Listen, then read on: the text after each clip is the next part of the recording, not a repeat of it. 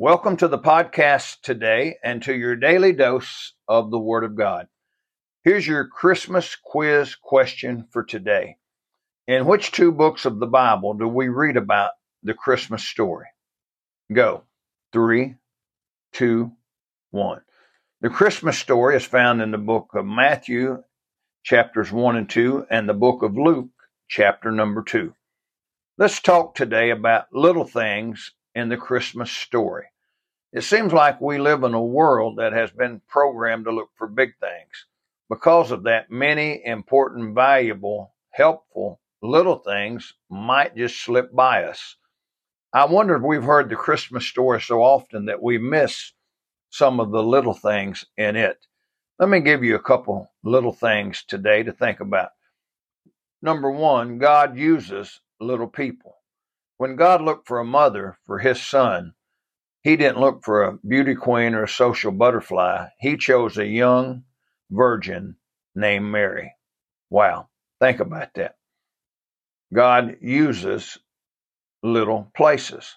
When Jesus was born, he was born in Bethlehem, a small place on the earth, not in a king's palace, not in some great place in the world, but in Bethlehem. God sure uses little places. And then number 3, God uses little things. Think about that. God used a manger instead of a baby bed or a crib. He used swaddling clothes to wrap the baby Jesus in. Think about all the things that he used to get people's attention throughout the Bible. He used a burning bush to get Moses' attention. Samson used the jawbone of a donkey to win a great victory. Rahab used a scarlet thread to hang in her window. Gideon used a horn and a pitcher to defeat the Midianites. God uses little things. And then let me just say to you, you might feel like you don't have much to offer God. The good news is God doesn't need much. He just needs a willing vessel. He just needs your availability, not your ability. He will give you what you need.